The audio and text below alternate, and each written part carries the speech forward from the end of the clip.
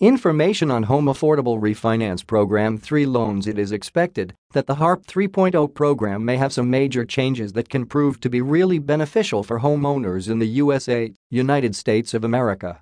Before you try and understand how beneficial the HARP 3.0 program would be to you as a homeowner in the USA, it is very important that you understand more about the HARP program itself.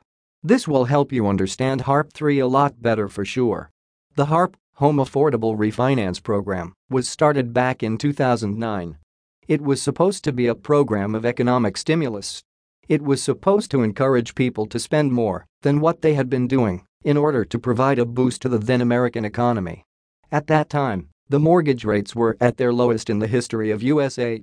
However, at the same time, the value of houses was going down as well. This is where the Home Affordable Refinance Program 3 sought to make a difference, and a major one of sorts, it may be argued. Since homes were becoming cheaper, a lot of homeowners in the USA were above the agreeable loan-to-value limit of 80%. This meant that they could not refinance their home mortgage at all. There were only two ways in which they could have done that. The first way was to get back to the threshold of owing 80% of the appraised value of the home. The second way was to pay for PMI, private mortgage insurance. This was where an intervention was needed, and HARP 3 refinance seemed to be the best possible option in this particular regard for sure. The economy at that point in time was tight, and thus none of the two options seemed to be good enough for the people. This was when the USA Congress came up with HARP.